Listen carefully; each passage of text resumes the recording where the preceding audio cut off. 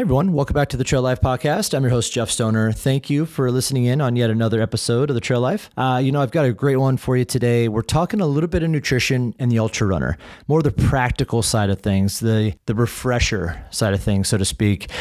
When you should start your nutrition during training, what you should be doing during your events, how often you should be hydrating, things to eat, things to avoid. Just like I said, just a quick refresher, more of the practical general knowledge. And, I had a chance to bring in a sports nutritionist from Australia. So that was kind of cool to be able to listen into her and discuss kind of like what she's done in the past, how she got to Australia from Mexico, and what is she seen as a endurance athlete herself. So I enjoyed the conversation. I hope you do too. So let's just get right into it. Welcome to the Trail Life, Gaby Villa. The Trail Life Podcast is presented by Salomon. For 75 years, their passion for outdoor sports, new technologies, and craftsmanship have driven them and still do to create progressive gear to enable you to freely enjoy and challenge yourself to the great outdoors. Today, Salomon has an incredible lineup of road and trail running footwear and hydration gear, perfect for any runner on any terrain, no matter the challenge. Check them out today at your local running store like Runner's Roost or on Salomon.com. Well, help me turn the turning.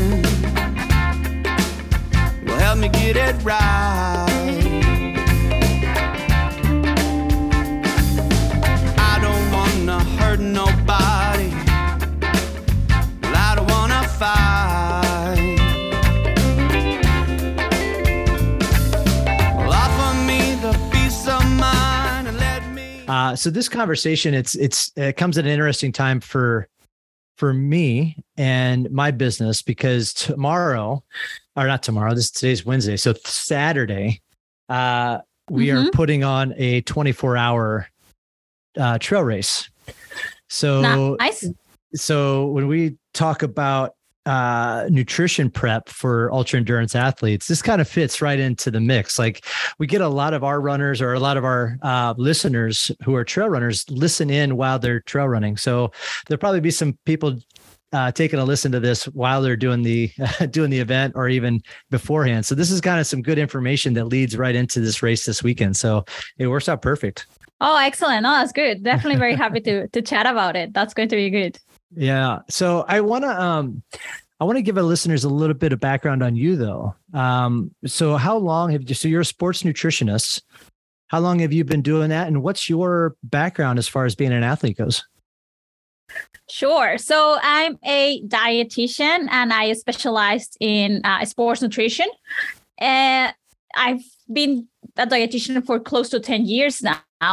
And the reason why I decided to go down the sports nutrition path was because I've been a triathlete for close to 15 years now. Okay. And I think it was probably being a triathlete, but also being involved in the sport. And to me, I guess sport has been such a big part of my life and something that it's been so good for me that I just wanted to keep being involved somehow and helping people in finding joy from the sport the same way I did, I guess. And to me, sports nutrition was a way to do that. So yeah, it's been essentially 10 years since I finished my dietetics degree, and from there all the way heading to doing a diploma in sports nutrition with the International Olympic Committee, working with the State Institute of Sport. And then eventually that's like, because that was all in Mexico. How I ended up in Australia, I came to do a master's degree in exercise and health at the University of Western Australia. Wow. And I've been here since 2016. Well, I tell you what, that's definitely not a bad spot to go to school. I mean, so how did you get from, so what was the decision to go from Mexico to Australia? Like, how did that become kind of the conversation? Because that's not side by side, that's for sure. No, it's not. To me, that's probably the hardest part. I'm so attached to my family and being so far from them. It's definitely hard. But the reason why I came here, I always wanted to, I guess, visit Australia.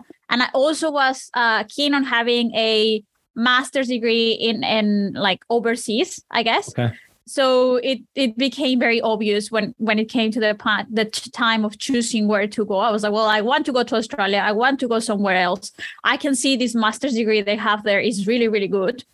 why not just do it? So yeah, that's how I ended up here.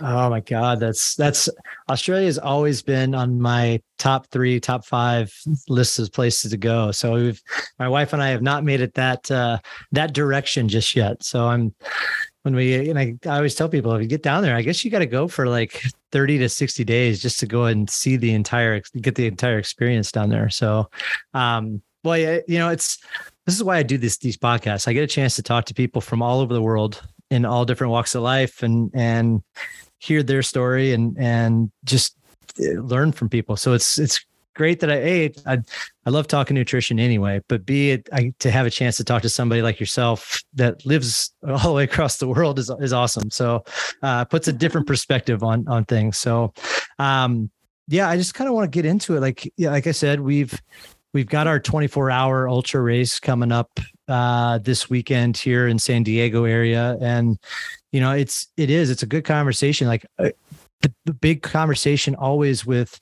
24-hour events, 200-mile races is the nutrition aspect of it. And not only on race day, but also leading up to it.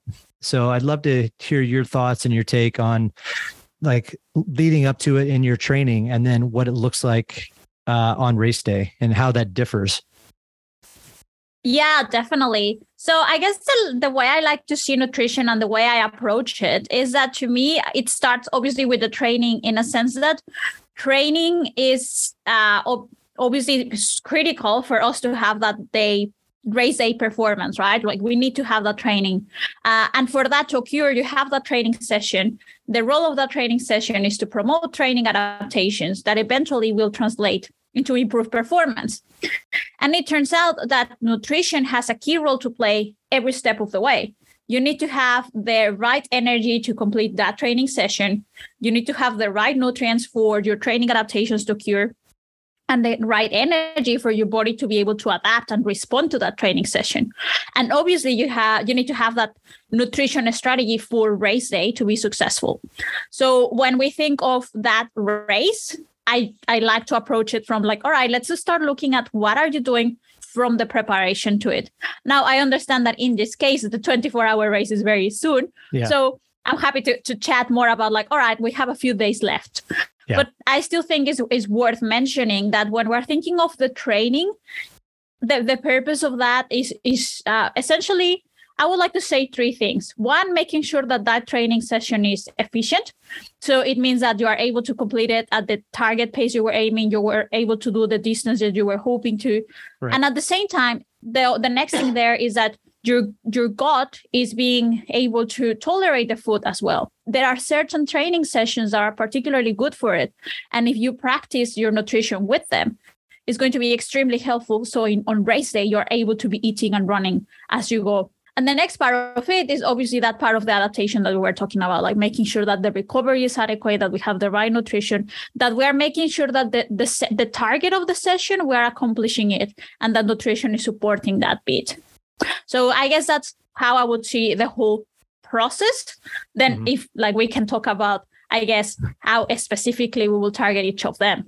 Yeah, I'd love to hear that. I mean, it's interesting. I when you're talking about, and it's definitely different, and correct me if I'm wrong, like you got your half marathon, type of distance, you definitely need to train, eat right for that. But as you go along into your 50K, your 100-mile, your 200-mile, into your 24-hour, it becomes even more specific a little bit at a time. It becomes a little bit more of the the generalized, like I need to eat these type of foods, versus all of a sudden now it's very specific to a 200-mile race or a 24-hour race, where it gets to be like, okay, I need to have this type of protein. I need to have this many calories exactly.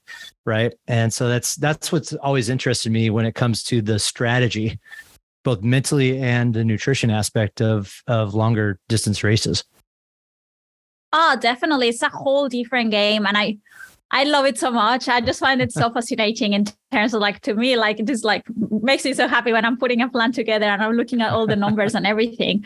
But yeah, I think one of the mistakes I see, especially for people who come from a road running background and moving to trail, is that they are just to that, like usually up to, let's say, a marathon.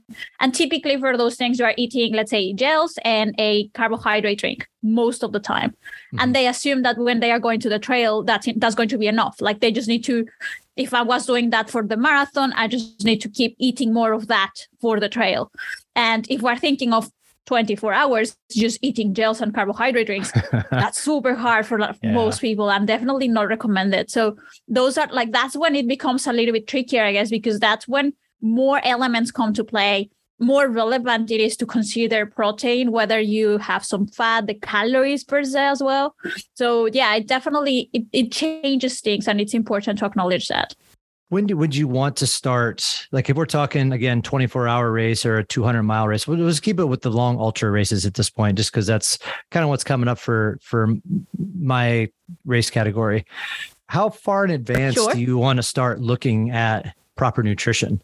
Do you want to start that as soon as you start the training plan?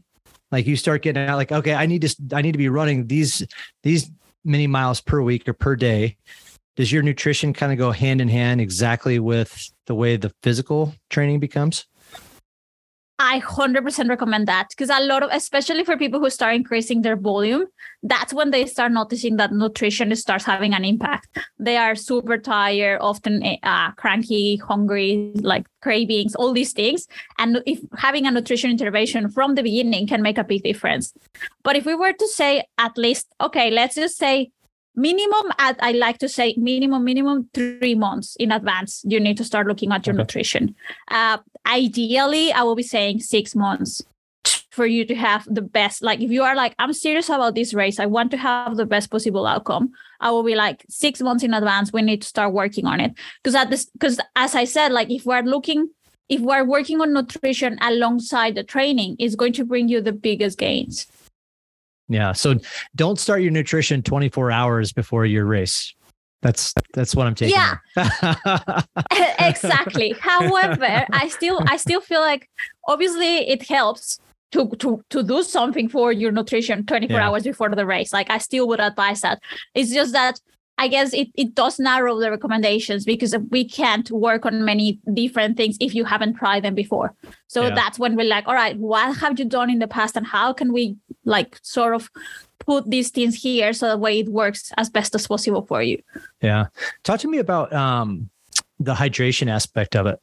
I mean, because obviously water and getting enough electrolytes and everything else is just as important as the type of nutrition you put in your body. Like, where does the hydration and how much you should be drinking during your training kind of go within the nutrition aspect of it? Sure. So hydration is definitely super important. And when it comes to hydration, one is because we need our body to have fluids. And part of that fluid is actually supporting your gut's ability to process the food that you're consuming as well. So that's having that extra benefit as well. And that's why we see usually when a race is hotter or like more humid, gut issues are more prevalent. And that's because the people are more likely to be dehydrated, and that's like having an impact on their gut as well. In terms of how much, it does change from person to person. There are people who are very heavy sweaters, and I guess the average recommendation won't be enough for them. They still will need more than that. On the other side, you have people who probably don't sweat as much, and drinking more than necessary can also be a problem for them. Taking it to the extreme we can have very serious cases of hyponatremia, of someone who decides to be drinking water deliberately without necessarily needing as much, and then like essentially diluting their sodium content, and that's quite serious. Obviously, we don't want to have the other one, which is severe dehydration. So when it comes to hydration, the best thing I would suggest people do is having a sweat test. With a sweat test, the easiest thing to do is measuring it yourself, where you just weigh yourself before and after your session, and you get an assessment of how much sweat you're losing per hour. And that gives you an idea like, all right, looks like I'm sweating, 1.5 liters per hour. I tend to recommend trying to make up for 50% of that. You don't have to go for 100% of it. It's probably, especially for heavy sweaters, is a lot. And it's going to also have an impact on your ability for like to even keep running. If you think of drinking 2 liters of water per hour is a lot. So like maybe aiming for at least 50% of that is helpful. In terms of sodium, there's if they go with someone who does that, the sweat profile, something that I do with my athletes, we can assess how much sodium they are losing in the sweat. And from there, we can also target that replacement. However, if they are looking at like, well, let's just think of a range. Typically, we're thinking of between 300 to 600 milligrams of sodium per hour that ideally you would like to be consuming. Now, there are people who are very salty sweaters, and it's not until we have that test that we're like, oh, wow, like we need to even do way more than the 600 milligrams that we were thinking of. But for the majority of the population, let's say 300 to 600 milligrams, it's a safe number. Have you seen, so there's like products out there nowadays that'll actually test if like how much you sweat, how much salt you end up sweating, right? So this is kind of what you were talking about, a sweat test. But there's also as part of that is you can test to see how the electrolytes actually affect you.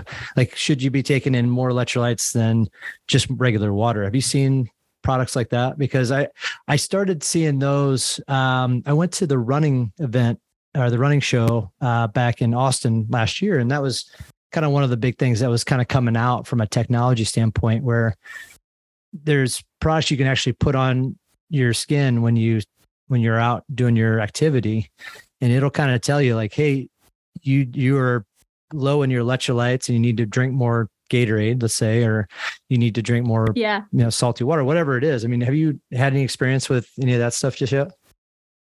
Not necessarily with those patches. The only one I'm aware of is the Gatorade one that has that element where you can assess the sodium. The way we do it, and when I say we as like sweat profilers, typically is with a patch. And essentially you collect sweat, and from that you analyze it to have a sample. But it's not as straightforward as the Gatorade one, which is like essentially you scan it and immediately you have the response. But I mean, like still. I mean, even then, I don't know. It's kind of interesting to see how far technology has come to help you out with that type of stuff. Like and you talk about top performance, like things that will help you out, right? Like even just doing those small tests like that to find out like, oh, I should be taking in more electrolytes versus less salt, or more salt versus less electrolytes, or more water and everything else. It's kind of cool how everything kind of has been evolving to see how the performance aspect goes now. It's awesome. So, yeah, definitely. And I feel like that's how the best athletes are doing it right now. Essentially, it's like looking at every single element that will make a difference. And even if it's just a 1%, like working on that. Yeah. But obviously for the lay person, I guess, that's why we need to start from having a core foundation. Because what's the point of looking at those 1% where you still have like very big gains that you can work on to start with? Yeah. Do you feel supplements or specific supplements will help out with some of those nutrition aspects, like taking vitamin C or whatever it is? I mean, how often do you look at the supplement aspect of it to tell people like, okay, start looking at some of these things, because that'll definitely help out the way your nutrition affects your body? There's this, I guess, foundation of which is called the food first approach. And the reason for that is like what it means is that we aim for the athlete to first of all get whatever they need from food. Mm-hmm. And why is that? Because the way we have the nutrients available through food is more like it's easier to absorb it. The athlete is likely to be getting more benefit from it, because something that is high in vitamin C will also be very high in other vitamins or other elements that are helpful. And it's giving us energy, it's giving protein, carbohydrate, all these other things that are helpful for the athlete. So that's why we try to go with food first. When we look at, all right, let's see what are the things that maybe we need to supplement. It's usually for someone who has very strict restrictions, either because they have intolerance or particular preferences, someone who is vegetarian, vegan, or just for some reason they are not willing to eat a particular food group. That's when we, I guess, look at supplementing or trying to compensate for that if there's no other way of doing it through food. But when it comes to, I guess, supplements itself, I guess, like it's very hard to find one that will be like, this is the one that you need to focus on. There's really nothing like that. There's no one magic pill you're talking about. I mean, come on. Yeah, correct. When it comes to what you shouldn't be eating, like what are some of the things that you see? Well, yeah, what are some of the things that you see that runners or triathletes are intaking that you're just like, do not use this in your training, or do not eat this before an event? Because one of the biggest misconceptions for the longest time, it probably is not too much anymore, but it was always the carbo load, right? The night before a race. And that's definitely not the case. You can't be carbo loading the night before. It's more of a couple days before. So is there anything that you tell your athletes, like, okay, definitely stay away from these type of foods 24 hours or 48 hours prior to the event? I don't think there are like any foods that are like alarming, I guess, in terms of like definitely don't touch that before the race. But there are, I guess, guidelines that is important to follow. Definitely reducing fat intake is important to avoid a stomach upset. That's why when it comes, for example, to the carb loading, yes, definitely, especially if we're talking a 24-hour event, probably 2 to 3 days beforehand, we're doing that carb loading. Yeah. The thing with carb loading is that we need to do it in a way that you are increasing carbohydrates without increasing fat. If when we think of carbs, we're immediately like, oh, donuts, ice cream, cake, and all these things that, yes, they are high in carbs. Yeah. Unfortunately, they are very high in fat as well. Yeah. And as much as I love those foods, if we load on that before the race, it's going to be catastrophic for the athlete. So essentially, it's just like, it's not helpful for that successful outcome. So that's why we were like more like pasta, rice, and things that are lower in fat. And for example, pasta, we don't look for the creamy with bacon. It's more something simple with maybe tomato sauce or something like that. Yeah. So I guess fat is one aspect to consider. Definitely, when it comes to ultra athletes during the race, it's okay to consume some fat throughout it. So that's when we see people eating nuts, sometimes even like strips of bacon or things like that. But that's not how I recommend getting the majority of your calories. Most of it ideally you would like to see it from carbohydrate. And from there, the next thing that we also need to consider is decreasing fiber, because fiber also can have an impact on the stomach upset. So if we are, I don't know, let's say that the whole race we decide to be eating Nutri-Grain or something that is like higher in fiber, that's also not going to be very helpful because it's very hard for the stomach to absorb that easily. And if we're thinking of like, I'm trying to run, all my blood flow is going to my legs, my stomach is actually having a hard time processing it. And now I'm giving this food that is super high in fiber, that is like, technically that's part of the reason why we consume fiber in our day-to-day, because we want to slow that transition. Yeah. But for someone who needs that energy quickly, that is not going to be helpful at all. Right. So yeah, definitely decreasing fiber. Now, to answer the question is, are there any things that I'm seeing people doing now? Like, what are you doing?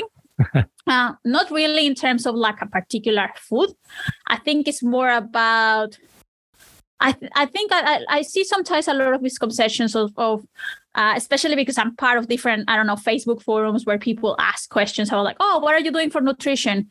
And a lot of people come and share this like, oh, I'm following this diet. It's been amazing. And it's just essentially a diet that is not tailored for athletes. So as much as maybe for someone it was helpful in a way that it helped me eat more vegetables and now I feel better, or maybe someone who thinks that losing weight was the way for them to describe it as that being good, for the other athlete it may be not helpful at all, because now it's restricting energy, is limiting the availability of certain foods. So that's when it has a negative impact, I guess. And yeah, that's probably, those are like I guess the other crazy thing I've seen is more about you know how like if you see an energy gel, most of them would say eat every half an hour. And someone who takes that as like, all right, that's what I need to do 24 hours. How many gels do I need for that? Obviously, like very quickly they learn that probably that was not the best not idea. The best bet. Wow. Yeah. So I kind of want to bundle this up in a nice little package for everybody as best we can, right? So what are some of the key considerations or the key like top 5 things that you would tell people like, okay, these are the things that are best, that would be best for training for an ultra, like from timeframes to types of foods you want to eat to, how often you eat, like what would be your best, your top considerations or top tips for that? All right, let's see. So, okay, definitely first one will be start early. As soon as you can, start working on your nutrition is going to be helpful. Definitely not. Don't forget hydration and work on a sweat test. It's something that is going to be helpful. The next one is make most of your nutrition coming from carbohydrates is going to be beneficial for it, including protein. As we're talking about 5 grams of protein per hour, so it's quite low, like 2 to 5. It's very low consumption of protein, but for something that is going beyond, let's say 12 hours, definitely important. And the next one will be, I would definitely suggest if it's something you haven't done if you haven't done this before, there's no harm in approaching someone to help you putting it together. Yeah. I feel like we often try and I see it like it's very overwhelming. We can jump on forums or at least even listening to this podcast and be like, all right, let's do it. And it's like, oh, wait, but what I do with this and how do I do it? And then like, I do appreciate that at the end, we're like our own running experiment. But if you can see someone who is like willing to essentially give you the shortcut where it's like, okay, look, from all the information here, this is what it works for an athlete like you. Let's work with that. And from there, we can narrow it more because every person is going to be different. So it's not like we just grab a template and just like give it around. Because, I mean, it would be very easy to just put that template online and whatever, like everybody can do it. The thing is that we still need to tailor it. Yeah, you wouldn't have a job if you just had a template, Oh, trust me, if there was a template, I would very happily share it. Seriously, I feel like... to me, the most important thing is that people are having the best possible race. And if that means just putting a blog post there saying like, hey, this is how you do it, more than happy to do it. And I do have things like that. The thing is that we still need that refinement. It's very important. Like obviously starting from a point of, all right, this person who is specializing in endurance and particularly ultra endurance is giving me this information. That's probably way step forward than just going from like whatever the general public is sharing out there. Yeah. But then from there, it's like, all right, let's say I'm not ready to work with someone. Okay, let's grab this information. And the next thing I would suggest is let's try it, but definitely trying it in training before going straight to the race and doing it, especially if that race is very important for you. If that's your A race, don't wait for the race to experiment with things. Yeah. Definitely try them in training beforehand. Yeah, never try anything right before or during the event. That's when things can go wrong for sure. Yeah, definitely. I speak from experience or not. I don't know. Well, Gaby, I feel like we all have done it. I think everybody's done it. You're right. I think everybody's done it. Everybody just, maybe doesn't want to share their issues that they've had to deal with. But Gaby, I want to thank you for coming on and just sharing some quick nutrition tips and everything else. It's always fun to kind of have a refresher, if nothing else, about some of the things that we should be looking at as far as athletes go and training and how that functions into your actual event and everything else. So I appreciate you jumping on and have a great rest of your day now that it's 8:00 in the morning for you. Oh, thank you, Jeff. Yeah, definitely will enjoy my day. I will prefer if it's a bit warmer over here, but no, that's so good. Thank you. It was a pleasure being here. Always happy to share some tips and happy to get in touch if anyone has more questions. The Trail Life Podcast, presented by Solomon, is produced and hosted by me, Jeff Stoner. Theme song provided by the Poor Dirty Astronauts, with lyrics written by Matt Meyer. You can rate, review, and subscribe to this show on Apple Podcasts, Spotify, or any other place you stream your favorite podcasts. Thank you again, everybody, and we'll see you on the trails real soon.